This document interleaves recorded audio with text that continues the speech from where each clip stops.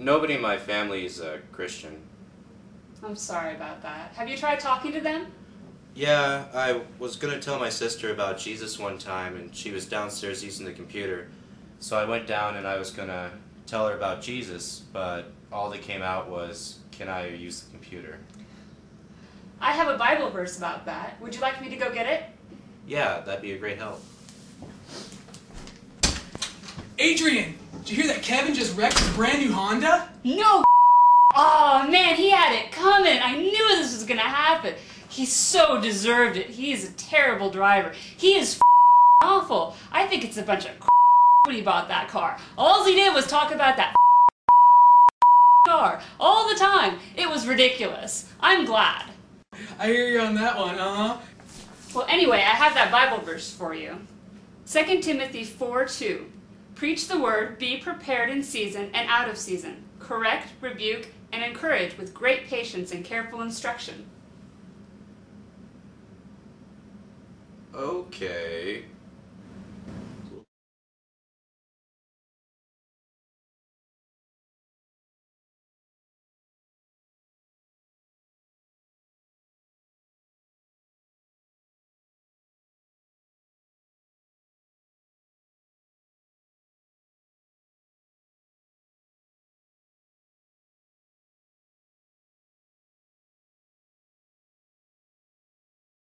Amen. That's right. Once again, I already baited you for it, but we are in the exciting book of James. That's right. Go ahead and turn to chapter 1. Hey, you guys are on the ball. Chapter 1. Let's take a look at our opening text here. We're going to read verses, I believe, 9 through 12. Man, we're cooking now. Remember the days when we were stuck on like verse 1 for a while and 2 and 3? Yeah, that was a long time ago.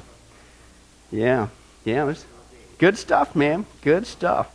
So we might get stuck in a few places, so to speak, when it comes to the issue on temptation. There's a lot to deal there. But once again, we're back in the book of James, chapter 1. And let's take a look at what he's sharing with us today. Once again, verse 9 is the context there. He says, now, the brother in humble circumstances, he ought to what? He ought to take pride in his high position. What? But, verse 10, but the one who is rich should take pride in his low position, because he will pass away like a wild flower. For the sun rises with scorching heat and withers the plant. Its blossom falls and its beauty is destroyed. In the same way, the rich man will fade away even while he goes about his business. Blessed is the man who perseveres under trial, because when he has stood the test, the acid test, he will receive, he's true, he's a genuine Christian, he will receive the crown of life that God has promised to those who love him. Once again, as we've seen the purpose of this book, as we begin to dissect it, dealing with the timing of the book, tells us the aspect, when you look at that and what's going on in the scripture, is you're dealing with a test. James is throwing out an acid test for true Christians. Why? Because the church is finally going out into the world, and the last thing that God wants is a bunch of fake, phony Christians going out, giving a fake, phony impression of Jesus Christ and a fake, phony gospel, right? So James, inspired by the Holy Spirit, puts out the book of James, and he starts to give us an acid test of how do you know if somebody's true or fake? Is really what it boils down to. And we saw before that the scripture is very replete with passages. There's a lot of people who profess to know Jesus Christ, but they don't. There's certain clues to look for that they very well might not be saved as well. And that first acid test we've been dealing with, and one more time hopefully we'll begin to deal with, is the issue of trials. How does a person respond to trials? Very well could tell who they really are. You see, you and I, man, we could be fooled on the outside. Can't fool God. You might have learned that one yet? Maybe even the hard way? Yeah, he knows everything. Okay, and but God knows everything, so he gives us, the church, the ability to kind of like, oh, I don't know, something weird's going on here, and that's with the issue of trials. Do you hold on to Jesus in your trials, or do you literally completely walk away from Jesus in your trials? Okay, if you walk away completely from Jesus in your trials and say, that's it, I give up on Christianity, quote unquote, the church, quote unquote, I become an atheist, this is a bunch of baloney, or you say, no, the Mormons got it right, or no, I'm going into this cult or that cult. Hey, the Bible says you were never saved in the first place. I don't care how long you were sitting in a pew, you had a false profession of faith. Again, John says they went out from us because they never belonged to us. If they had belonged to us, they would have remained with us, but their going showed they never belonged to us, okay? But we saw, okay, so that's your acid test. They walk away, they were fake, okay? God used trials to reveal their heart, and they showed their true colors and hit the road, okay? And but we saw for the good news, though, in the context, is for the Christian, because we go through trials too, right? Anybody have any trials this week? Okay. Those of you who didn't raise your hands, take heart. They're probably coming next week. Okay, join the club. And we saw the good news is, believe it or not, we can not just have joy, but the Greek literally says for the Christian, we can have this thing called continual joy. What? Yeah, it doesn't have to stop, not even one day. And James then begins to dissect, how do we do that? We do it by looking forward to the good in the trial. We let the good purpose be finished in the trial. We let God give us his good wisdom in the trial. We don't question his character in the trial. We don't question his ability to provide for us in the trial. And last time we looked forward to the good future in the trial, okay? The good future in the trial. And what we've seen here in verses 9 through 12 is James is pulling the rug out, if you will, I believe, on anybody left who would still, as a Christian even, who would still say, well, you don't understand my circumstances. I can't have this continual joy and be that positive commercial for Jesus. And James says, And what we saw is he breaks everybody down into two categories. He does it. He says, you got the poor Christians, and you got the rich Christians. We're going to deal with the rich ones today. Okay, and we saw that even the poor, and remember it was tapinos in the Greek there. This guy literally means he's barely off the ground. This guy is at the bottom rung economically. He is low, okay? And James says, listen, even though you might find yourself in this position, Christian, you should be excited that God put you, literally it says there, in this exalted position. Well, wait a second. I mean, I'm dirt poor. It's literally what it means. Dirt poor in the Greek. And you're saying this is an exalted position? Yeah, he says, because if you think about it, when you're poor, when you don't have much, you have a greater tendency to do what the Scripture says to do, and that is to think on things above and your rich inheritance that's coming in Jesus. And if you do that now, you're filled with joy. You're looking forward to that fantastic, incredibly rich future. Okay? Now he turns to the rich one, okay? Because believe it or not, even the rich, okay, if you think about it from a couple different angles, they too can have their excuses as to why I can't have this constant joy. Part of it, I think, is because they're the complete opposite of the poor, dirt poor Christian. They've got so much that they're distracted from God. Okay, I think that's easy to understand. Number two, believe it or not, with great riches, oftentimes it brings great misery. And we'll get to that, okay? It's not the panacea that the world's trying to get you and I to buy into, okay? But let me take a look. I'm going to explode verse 10 through 12 in the original Greek. It says this, but the one who is wealthy, let him be glorying in his humiliation, brought on by trials and resulting in his being reduced to the level of a man who is poor and afflicted. Why? Because as the flower of the grass, he shall come to an end, for the sun rises with its scorching heat, and the grass withers, and its flowers fall off, and the beauty of its appearance is destroyed. So shall also the wealthy person fade away together with his undertakings. Spiritually prosperous, though, is the man who remains steadfast under trial. Because after he has met the test, there's your test, acid test, after he's met the test and has been approved, he's a real Christian, he shall receive the crown that has to do with life, eternal life, which God promised to those who love him. Okay? The phrase there, but the one who is wealthy, or other translations might say, but the one who is rich. Rich, wealthy is the Greek word, okay, plusios. Let's say that. Isn't that cool? Sounds like a new game from Monopoly or something. Hey, Bob, come on over. You want to play a game of plusios? Right, Ed? Or the last time you mowed your yard and you pulled your lower plusios. Do you ever have that happen to you? You haven't either, especially here in Vegas. Praise God, we don't need lawnmowers. Isn't that awesome? I love that fake grass. Bring on the rocks.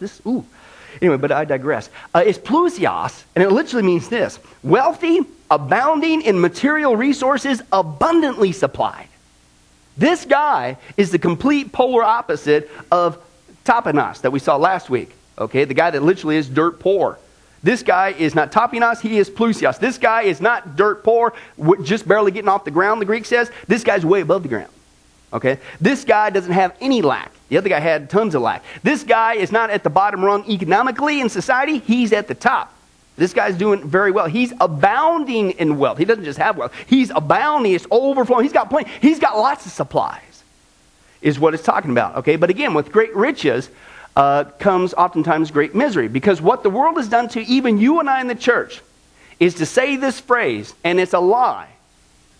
Life would be great. I could have that continual joy if I only had enough money. Right? And as we're going to get into later, Paul says, don't do it, man.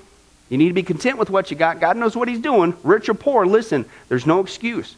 Okay? And this is what we're going to see. Okay? I think that sometimes it becomes an excuse why the rich can't have this continual joy. Again, because they say, I'm just so distracted with it. I mean, I've allowed it to take away my joy because I've got so many things. I've got boats, I've got cars, I've got big houses, I got all this stuff, and I just, yeah, you're right. I hardly ever come to church services. I'm so distracted with all these things, and I've amassed, and I can't. And yeah, that'll zap you of your joy. Okay? That's pretty obvious. Okay? But it's still no excuse. The problem isn't the fact that you got a lot. The problem is what you're doing with it. And this aspect, you're using it to rob you of the joy. We'll get, I think, to the purpose of why God allows some Christians, yes, even Christians, to have great wealth. Okay? But the other thing is, believe it or not, contrary to what society would say, and the Scripture is very clear about this, most of the time, the reason why so many, quote, wealthy persons, plusias, are not filled with not joy, but continual joy, is because riches often bring misery. They actually bring misery. It's like the one guy, he made his first $1 million. I think they asked him, well, what do you want now? Another $1 million. It's never enough. You bought this? Well, I want a bigger house. You got this piece? No, I need more. It just never stops. You're never satisfied. Right? But it also brings great misery as well. Okay? And this is what James is trying to get to the rich person's head, the plusias. He says, listen, man, can money bring your loved one back from the dead? Can money prevent you from getting in a car wreck? Can money keep you out of the hospital? Can it give you unconditional love? Can it build in you a godly character? No. Can it give you a clean conscience? Can it give you immortality? Can it guarantee you will never have any problem or any sickness ever? There's all kinds of things that money cannot do, and one of the things is it cannot give you joy. But yet you listen to our society, you look at our whole economic system, which is combined, believe it or not, with our educational system, and this is what society is getting us to run after, not God. Society is getting us, Christian, to run after things on earth, not things in heaven. Jesus says, store up treasure in heaven, not on earth. But our society's flipped it around, because from we high, what's the mantra? What's the thing that they're training us for? Is the reason why you go to school, don't drop out, whatever you do, okay? Our founding fathers, the education of our country, the whole purpose of education was to equip yourself to serve other people in Jesus' name, to become a better servant of Jesus Christ. That was the purpose of our schools in our country, but not anymore. The purpose of an education, they say, is to get a better education to get a better job. And a better job is one which is defined, which is making a lot of money. Why do you need that money? So you can buy a bunch of things that you don't need to impress people you don't know, who in the end don't even stinking care. And somehow that's going to give you joy. Our economy banks on you living like that. Do you know what one is the major sources of income for our government? Blew me away when I came across the pie charts. Student loans. It's great for the economy, getting us all in debt. Following down this rabbit trail. I'm not against education. Okay? I've been in secular college, Bible college, all kinds of stuff. I did 20, I don't know how many years I've been probably overeducated. Okay? Okay? So I'm not against it. But listen, that isn't what it's all about. If you want to get educated, you need to get back to the purpose. It's to serve other people in Jesus' name. It's not about just getting a bunch of cash to buy a bunch of things you don't need. But see, that's what we do, isn't it? Oh, if I just had enough money. Right? It doesn't, folks. I'm telling you, the facts are most rich people, plusias, to that degree, it just becomes a great distraction or it brings great misery. And we know this, but we seem to skip over these stories. How many guys have heard the stories of the people who, hey, they won the lottery. And from that day forth, their life was absolutely fantastic. Okay? Doesn't usually work out that way. Maybe in some rare instances, but usually it doesn't. Because instantly, guess what? You just inherited a bunch of friends you didn't know you had. Hey, can you invest in my pickle factory? Please? Hey, remember me? I knew you in 3rd grade. I saw you drive by my house on your bike one time. Remember me? Surely remember me. Can I borrow $500? Right? You inherit all this stuff. It's just, right? Or you don't know how to financially use it and you squander it away. My nephew tells of a story, one of his friends. He inherited. That's the other thing. Not winning the lottery. Sometimes people inherit a bunch. He had one guy, I think both of his parents, it's sad, passed away, but he was left with a serious large chunk of cash. Large. He got the money when he's 21. You know what he did? He came here to Vegas. brought all his buddies, including my nephew. And they partied, and they partied, and they partied. And I think he said within just 1 year, he was broke again. His parents set him up that he could be very well off and taken care of for the rest of his life. And within 1 year, he blew it. Did it bring him joy? No. Okay. And we all know, see, if you watch TV and those exciting Hollywood entertainment channels, that all the rich and famous, all those famous actors and actresses, those sports heroes who get millions and millions of dollars, we all know that every day we see just how wonderful their lives are, filled with joy and peace and prosperity and just emotional well-being. And oh no, they've got more money than know what to stick at, and what's happening with their lives. Did it bring them joy? No, you usually got what? You got scandals, you got drugs, you got murder, you got divorce, you got suicide, you got all kinds of rotten stuff. But I know maybe they didn't make enough. Because maybe if they just had 100 more million, then they could finally enjoy it. No, let me just drill the point home. Let's take a look at the world's 9 richest men. And let's take a look at what happened to their lives. All right? The president of the largest independent steel company, Charles Schwab, okay, he died bankrupt and lived on borrowed money for 5 years before his death. The president of the largest utility company, Samuel Insull, died a fugitive from justice and penniless in a foreign land. The president of the largest gas company, Howard Hopson, he went insane. The greatest wheat speculator, Arthur Cotton, died abroad insolvent. The president of the New York Stock Exchange, Richard Whitney, spent time in the famous Sing Sing Penitentiary.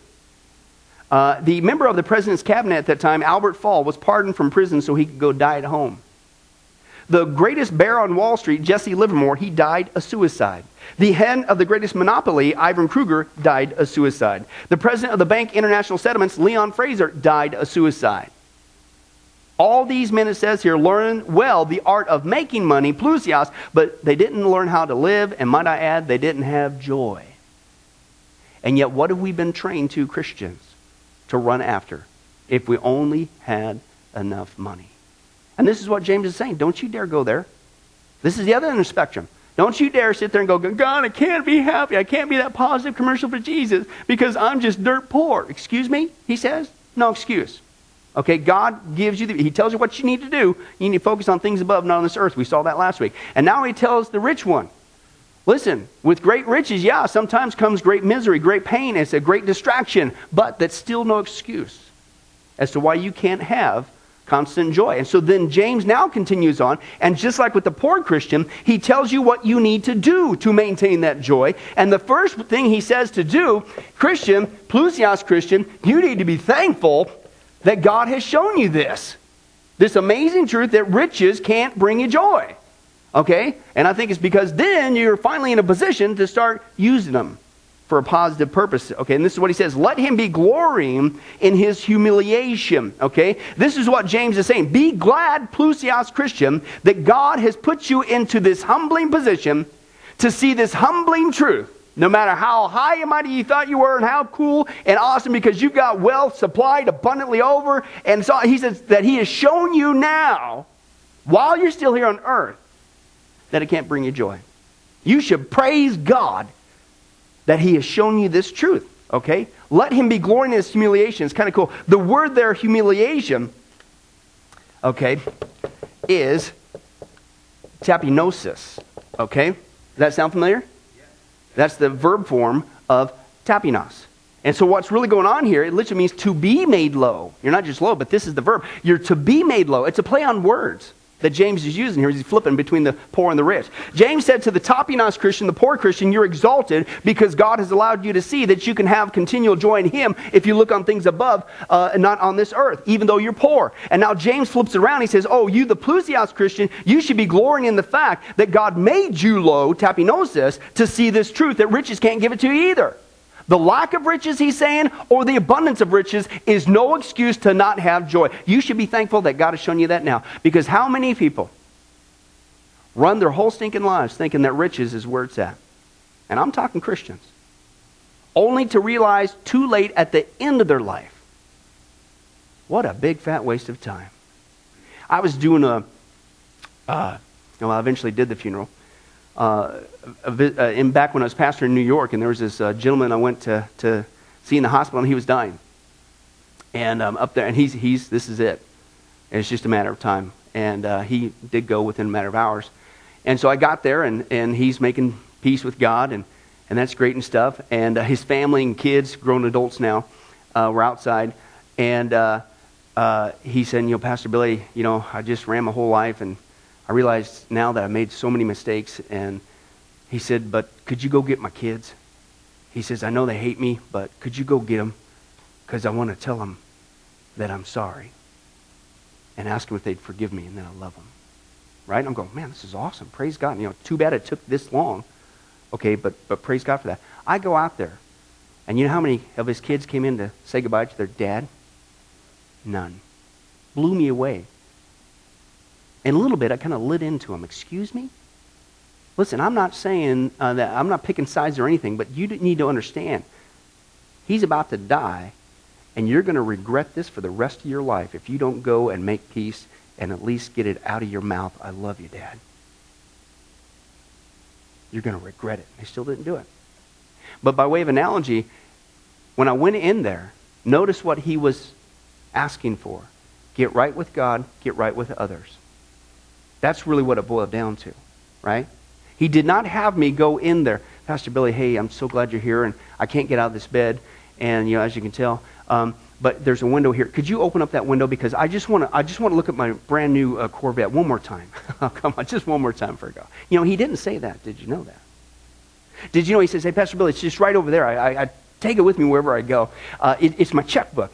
Okay? Could you bring it over here? I can't reach this. It's a little too far away. Could you bring it? Because I want to see just how much I've got. He didn't say that. He said, would you go get my family? And before that, he says, I need to get right with God. How many times do we fall for the lie that that's not where it's at? We need to be thankful for what we got. And if we have a lot, we need to get busy using it for God. Okay? One guy, he says this. He says there was this rich industrialist who was disturbed. He was disturbed to find a fisherman sitting lazily beside his boat. And he says, why aren't you out there fishing? And the fisherman said, well, because I caught enough fish for today. And the rich man says, well, why don't you catch more fish than you need? And the guy says, well, what would I do with them? He said, you can earn more money. The rich guy's really impatient with him. He says, you could buy a better boat. You could go deeper and catch more fish. And you could purchase nylon nets. You can catch even more fish. You can make more money. And soon you'd have a fleet of boats and be rich like me. And the fisherman asked, well, then what would I do? And the industrial said, well, you could sit down and enjoy life. And the fisherman, he's looking out placidly out to the sea, and he says, what do you think I'm doing now? How the world gets us to miss out on what's important in life. What are you doing now? Is Jesus Christ the most important thing to you? Are you keeping short? I call it short accounts. One thing I've learned after doing so many funerals, after, first of all, never having a clue that I'd ever become a Christian, let alone pastor, let alone do funerals. But after doing funerals, it's taught me a very, I think, valuable lesson. Because you're staring at eternity square in the face repeatedly. And that's this. Number one, keep short accounts with God. Number two, keep short accounts with other people. Because it ain't stinking worth it. Because one day, unless the rapture occurs, that's going to be us. And what was it all about? And I don't want to be one full of regret. I'm not saying I'll be perfect. I'm not saying there won't be mistakes along the way. But I say, you know what? At least I didn't get distracted from the most important thing. Okay? And that's what he's saying. Even with the rich, don't let these riches distract you from the most important thing. Okay? Number one, if God is showing you this truth now and you are a Plusios Christian, first of all, don't let those riches distract you from your walk with God, which will give you joy when you have a tight walk with God, right? It's an act of His Spirit. The fruit of the Spirit is love, joy. So when you have a tight walk with Jesus, you abound in that, as well as love and joy, peace, patience, kindness, etc. But don't let you think that that is where you're going to get joy in and of themselves. Where I think you're going to get joy from riches is not riches in and of themselves, but it's what you do with the riches. Because has it ever occurred to you that maybe that's why God has made you into a Plusios Christian? First of all, Paul says this, 1 Timothy chapter 6. Turn there real quick. 1 Timothy chapter 6. And he says this is a warning, obviously. And if you find 1 Timothy, what do? Stay there, turn to chapter 6. Verses 6 through 10. Okay, is what we're going to read. And the context here is the love of money. All right. And but when you get there, verse 6, say moo. Got one moo, any higher moo, any more moos? One moo, moo, two moos? Moo, got another moo, okay. All right, we're good enough. All right, verse 6 says this, but godliness with what? Contentment. Notice that's, I gotta have more, it's not enough. I need another million. I need a bigger house. Godliness with contentment is what? Great gain. Because here's the bottom line. Guess what? You brought nothing into the world, and what? You can take nothing out of it. Job says the same thing. All right? But if we got food and clothing, how many guys got food today? How many guys got some clothes on your back? Praise God, I always say, because that'd be a serious distraction to the study. But anyway, I digress. Food and clothes, okay, and we will what? Content. Right there you should say, praise God, you are so good to me, Jesus. I got food today. I got clothing on my back. This is awesome. He said you should be content. People, listen, that's the positive side. Here's the negative side. People, Christian, the context is right into the church. People who want to get what? Rich fall into temptation and a what? Trap, and into many foolish and harmful desires that what? Plunge men into ruin and destruction. For the love of money is the root of all kinds of evil, and some people, Christians, eager for money, have wandered from the faith, and pierced themselves with what? Great joy. No, many griefs. Many griefs there actually is the Greek word odune. Let's say that. Sounds like a Scottish car, doesn't it? Dude, I'd drive a odune. Okay, but odune is this, and it literally means consuming, not just grief, consuming grief, pain and sorrow. Paul says, what in the world, Christian, are you doing? God's supplied for you. Everything's fine. He's given you what he said he's going to give you. Why are you getting on this track that you got to have more? He says, don't do that. Why would you do that to yourself? Why would you purposely go down a route now that's going to distract you, he says, from Jesus Christ and get unplugged from your source of joy? And two, you go down a route that's guaranteed to now not just give you once in a while, but consume you with great grief, sorrow, and joy. Why would you do that? It's insane. He says the flower of the grass come to an end. Riches come to an end, he says. James says. They come, they go. Don't try to find joy in it. Then he says the sun rises with its scorching heat. The grass withers and the flowers fall off. And the beauty of its appearance is destroyed. In other words, riches are here today. They're gone tomorrow. They not only can't give you joy, but they usually don't last that long. In fact, they can go just like that. How many people learned that the hard way at the last economy crash? Had a bunch, but overnight, the next time you turned on your TV, it was gone.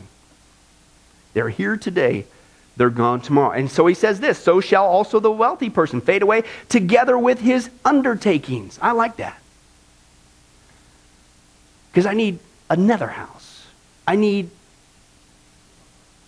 at least 2 more cars. Not to count the boats and the, monster truck. You got to have a monster truck, dude. You might as well do that. And I need 19 swimming pools because I'm trying to beat the guy next door who has 17 pools. And I'm not just going to beat him by 1, I'm going to beat him by 2.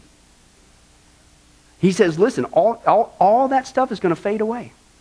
You can't take it with you. He says it there in the text. Job says the same thing. Naked I came from my mother's womb, Job 1, and naked I shall return. Stack in your coffin, do what you want, but you ain't taking it with you. And he says there, you're going to fade away together with your undertakings. Listen, all the buildings you build here on earth, guess what? They're going to crumble one day. All the edifices you build up in your name because you're so cool, because you got all this cash. It's not going to last. It's going to fall apart. All the real estate that you bought one day, did you know 2 Peter 3 says one day it's going to be burned up? All your money that you eventually amassed, just for yourself, did you know that most likely somebody else is going to get that from you, be it the government or a loved one, and they're going to spend it all? It's not going to last. So don't put your joy in that. Be thankful that God has allowed you to see this humbling truth that riches are not where it's at, but you need to do something with those riches. Okay? He uses the word there, next he says in verse 12, he uses the word there, blessed. Okay? Blessed is the Greek word, makarios, and it means literally spiritually prosperous, but it has the idea of joy attached with it. It makes common sense, right? Because when you're spiritually prosperous, when you've got a great walk with Jesus Christ, what do you experience? Joy. So that's really what the word blessed means. Blessed is the one who perseveres under trial, because when he stood the test, he's going to receive the crown of life that God has promised to those who love him. And this is what he's saying. Listen, for the poor, and the context, rich or poor, here in verse 12. Blessed. Blessed is the man. Doesn't matter if you're rich. Doesn't matter if you're poor. Blessed is the man, okay, is the context. Because no matter what position you're in, God has still made you spiritually prosperous. For the poor, it can be the fact that God is going to use you in your poverty to be an amazing testimony for Jesus Christ, and that brings us joy, right? Number two, for the rich, okay, it could be that God wants you to use those riches to do something for His kingdom, which brings you joy. Let me give you an example of that. 2 Corinthians chapter 9, verse 6. In fact, let's go ahead and turn there. 2 Corinthians chapter 9. Because as we saw before, as you turn there, God, the Scripture is very clear, is the one who gives wealth or takes it away or whatever. Okay? But there's a reason why, if you find yourself as a Christian and you got great wealth, He wants you to do something with it. And it's not to buy that 19th swimming pool. Okay? 2 Corinthians chapter 9. Moo. I got to moo early. Woo, that's a pre-moo. I like that.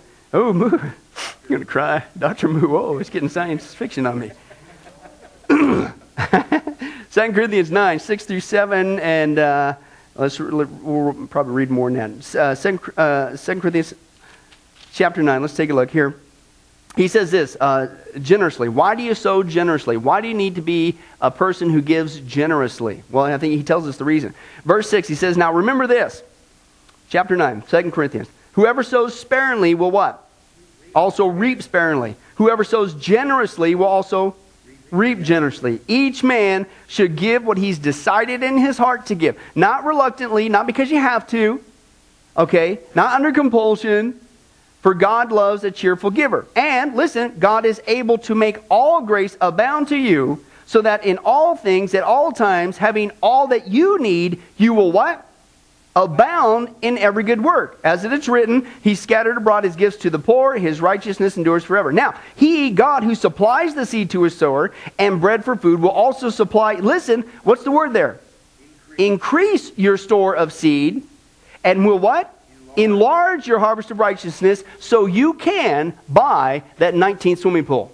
No, keep reading, because he tells you the purpose of it. You will be made rich in every way, so that you can be generous on every occasion, and through us, your generosity will result in what?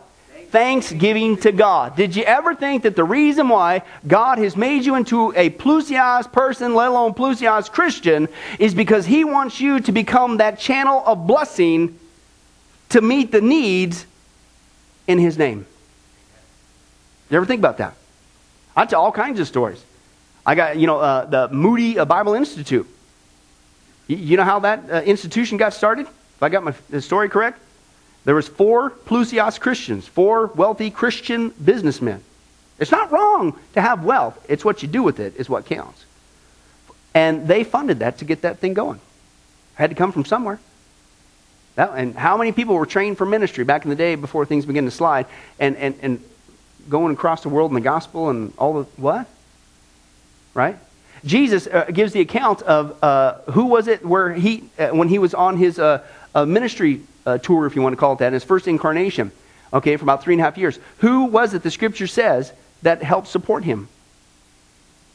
It said they're wealthy women, one text. The wealthy women of the city helped take care of his needs. They pitched in, right? I think that's what he's saying here. He says, listen, this should give you great joy. The reason why I'm giving you this, and in fact, I think that maybe, my theory, why maybe, I'm not going to say all the reasons, because I think God has a multitude of reasons why maybe somebody is not a plusios Christian, even though they're hoping, God, would you make me one of those? Is because, you know what? He knows our heart. He knows that if He were, we wouldn't do what He wants it to do. And we'd sit on it, and we spend it on ourselves. But I think some people, God has given that ability because He knows they're going to use it. Certainly take care of your own needs, but to be a channel of blessing for other people. Okay? And that's a privilege. That's a joy. Real quickly, Acts. You got to understand this. Paul, reiterating Jesus' words, Acts 20, verse 35. In everything I did, Paul says, I showed you that by this kind of hard work, we must help the weak. Remembering the words of Lord Jesus Himself, it is more blessed to give than receive. Jesus says the exact opposite of what our society would say, what our society has trained us to think, that it's more blessed to give away your life than it is to just be about me and getting and getting and getting. It's the same word, blessed. It's more blessed. It's makarios. It's spiritually prosperous. If you live like this, you'll be spiritually prosperous with the idea of joy. How? When you become a giver, when you give away your life. And dare I say, not just treasure, but your time. Ooh, that's valuable, isn't it? I ain't got time for God. I ain't got time to serve in the church. Excuse me? He had time to go down to Calvary for you. Excuse me?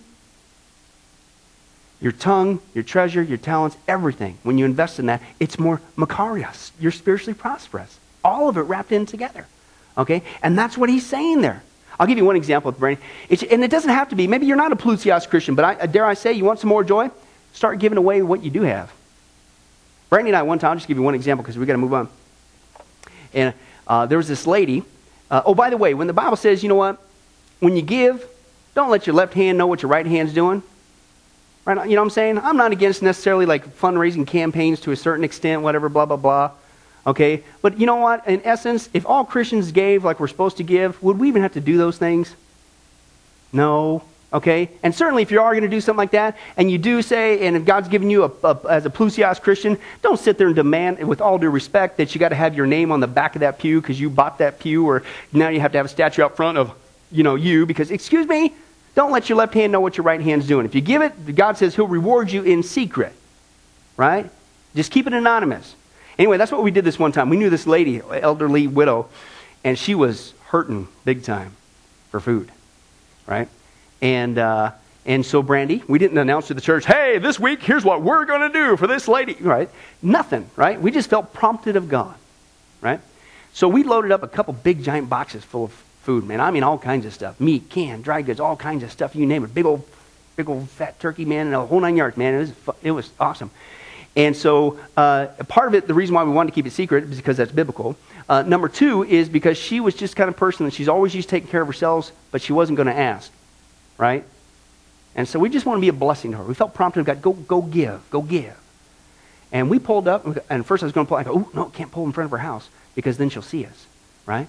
And so we pulled off, I was like a block away or something, whatever. And so all of a sudden it was like we're like teenagers again, man, in high school, playing that trick on people, ring the doorbell and run. And so we're laughing, giggling, hoping nobody can see us, this food. And of course, we gave her lots of food, so it was heavy. So we're trying to take this thing, laughing, giggling, trying not to be seen to this lady's house, and the food's falling out, and it's heavy, because we gave her a bunch, a couple of boxes and sacks and stuff like that. And so because we know we got one shot at it, and so we get up there, and she's got this wooden porch, making all this noise, whatever. We just hurry up and put it on the porch, and ding dong, and we run away. We're laughing so stinking hard, man. We get in the car, right? We still to this day, that one event brings me joy. Just even recounting that, we laugh. Oh, that was cool. And you know what? That Sunday she gets in, she goes, you guys won't believe it. She gave a test. What do you say? Bring thanksgiving to God. Remember the text, 2 Corinthians? It brings thanksgiving to God. We didn't want the credit for it. We did it in secret. And she said, you won't believe this. All of a sudden, my doorbell rang. I opened the door. Nobody was there, but there was sacks and bags and boxes full of food and God, and everybody's, yeah, praise God. And it encouraged the other people going like, yes, God knows, God will provide. If he puts you in that position as a Plusios Christian, don't sit on it. It's more blessed to give. And I think that God, as he says, I'm going to keep, in fact, if you start doing that, I'm going to make sure you got a whole bunch more coming. Because now you're getting into the reason why I made you that way in the first place. Because I want you to be that channel of blessing. I'll make sure you don't run out, because I finally found a Christian who knows why I'm doing this in the first place. You get the side benefit of it. You're blessed, makarios. You get that spiritually prosperous joy. Okay? Okay? Let me give you one story, and then we'll wrap it up. Here's what this guy says. You can really make a big difference in God's name. One day there's this Christian doctor. He was asked by his patient what he'd done during the past week. And this was his reply. He said, on Monday, I preached the gospel in Brazil. Tuesday, I ministered among the Mexicans in southwest Texas. On Wednesday, I operated on patients in a hospital in Africa. Thursday, I taught in a mission school in Japan. Friday, I helped establish a new church in California. And Saturday, I taught classes in our seminaries. And finally, on Sunday, I distributed Bibles in Korea. And the guy says, the patient said, what? How in the world can you be in so many places doing so many different things? And the doctor replied, I wasn't. But you see, I hold the dollars God enabled me to earn, and some of them have been channeled into the places of need I just mentioned. I got to thinking about this, and again, I want to take it even beyond as we go beyond just the treasure. I mean, the text is plusias, it's wealth, okay? But I think God gives us wealth also in different facets. But listen to this. Think about this. Think if we would all be responsible with the wealth that God's given us, not just money. Listen to this. If each of us here today, I'm not even talking about the whole congregation, just us in this room, gave of our tongue to God and invited just one person a week, just in this room, and did that every day for a whole year, just 1 year, you know what an impact it would make, not just in this community, but around Las Vegas? I'm not even talking the whole congregation. I'm just talking us here in the room for Sunday school. If each of us did give of our treasure on a regular basis with a cheerful heart, not under compulsion, but we're excited that God could use this, like that Christian doctor, for a multitude of needs to give him thanksgiving and glory and honor. Do you realize that we would never have a financial problem here? And we would have so much abundant flowing over that we would sit there and rack our brains with joy going, what else? How else can we give it away? How else could we share the gospel? How else can we impact this world for Jesus? Do you realize that each of us, if we would give of our time and of our talents to the service of God, we would never have a vacancy problem? We would have so many volunteers coming out of our ears that souls would be getting saved right and left. And did you know that I actually had the privilege of being a part of a church that did just that? I actually saw a church that did this. They were so abundantly supplied by faithful Christians that even when it came, not just with treasure, but even when it came to time and talents, when I tried to find, because I needed a place to serve, to fulfill the requirements for Bible college, I needed an internship.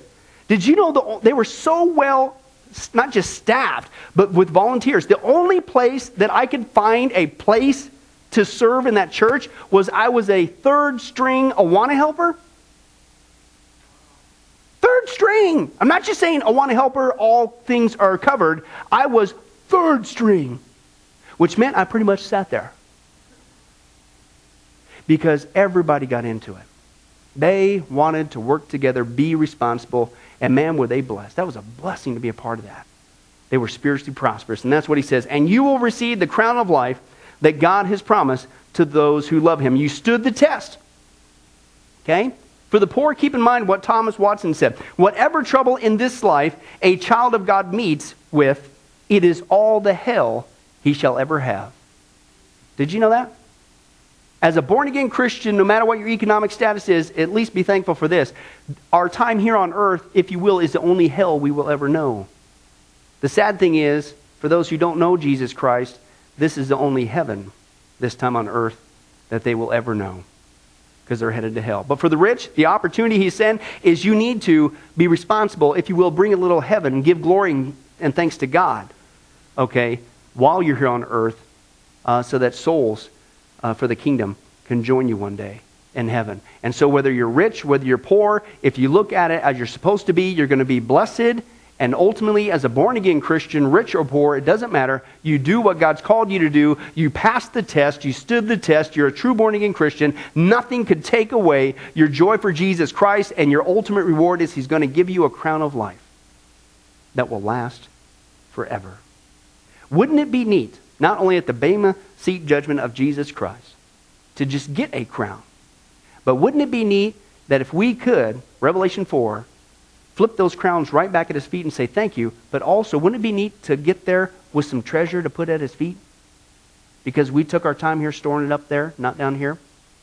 And wouldn't it be neat if there were people following us, if you will, in a train of souls upon the thousands and thousands, if not millions, that got saved because we did what James says to do. Don't think that even your status cannot bring you joy. He makes purpose out of everything you go through, and no matter what economic status you find yourself in, you can still have continual joy if you do it God's way, and you can still be that positive advertisement for Jesus Christ. Be blessed. Amen? All right. Lord willing, next week we are in the second acid test. How do you deal with temptation? Believe it or not, how you deal with temptation can very well also tell, are you true or are you fake? We'll get to that, Lord willing, next time. Let's pray. Well, hi, this is Pastor Billy Crone of Sunrise Baptist Church, and I hope you enjoyed today's study. But before you go, let me ask you one final question. Are you sure that if you were to die today, that you go to heaven and not hell? Before you answer that, let me share a couple things with you. Did you know that the Bible says that God is holy and that we are not? And the Bible also says that the wages of our sin or our unholiness is death. In other words, when we die, and it's coming for each one of us, we're all marching towards the grave at different speeds, but it's going to happen. The Bible says, therefore, since the wages of our sin is death, we deserve to die and go straight to hell and not to heaven. And that's bad enough, but to make matters worse, we don't want to admit this. God already knows. He knows all of our behavior, everything, our thoughts, what we've done, what even we're going to do. He knows it all. He's gone. Even though He already knows this, we don't want to admit this. And so, out of love and mercy, God gave us something called His law, or the Ten Commandments. It's kind of like His x-ray into our heart to show us what He already knows, that He is holy and that we are not. And it's this unholiness or sin that separates us from Him. Let's take a look at God's x-ray, if you will, His divine law, to show us what He already knows. The Ten Commandments, the ninth one, says this: you shall not bear false witness. Okay? That's called lying. Okay? And if you've ever told a lie once, which we all have, myself included, the Bible says that makes you a liar. Okay? Another commandment says, you shall not steal. Okay? And you might think, well, that's something that everybody does. Well, it doesn't make it right, and it demonstrates what God is trying to show us, that we all have sin, and it's separating us from Him. Even if you took a pencil in the third grade from somebody, if you did it without permission, that's stealing. And so now you've become a thief. The Bible says that you shall not use the Lord's name in vain. And how interesting it is and unfortunate that the only name under heaven by which men might be saved, the name Jesus Christ, has now become a common cuss word. The Bible says that God is so holy that even His name is holy. If you've taken the Lord's name in vain and used it as a cuss word or even flippantly, the Bible calls that the sin of blasphemy. And so now you become a blasphemer. The Bible says you shall not commit adultery. And Jesus says if you even look at another person with lust in your eye, you've committed adultery in your heart. And finally, the Bible says you shall not murder. And you might think, well, hey, I haven't done that one. Really? Well, again, the Bible says that the sin of hatred is the same as the sin of murder. The only difference is you pulled the trigger, if you will, in your heart. You wish they were dead. And in God's eyes, it's the same thing in principle. Folks, that's only just a couple of the Ten Commandments. We didn't even go through all of them. But I think you're starting to get the picture. The Bible is correct. We have all fallen short of the glory of God, myself included, and that we are separated from God as a result. And so when our time comes, we're not automatically going to heaven. We are headed for judgment. We are headed for hell.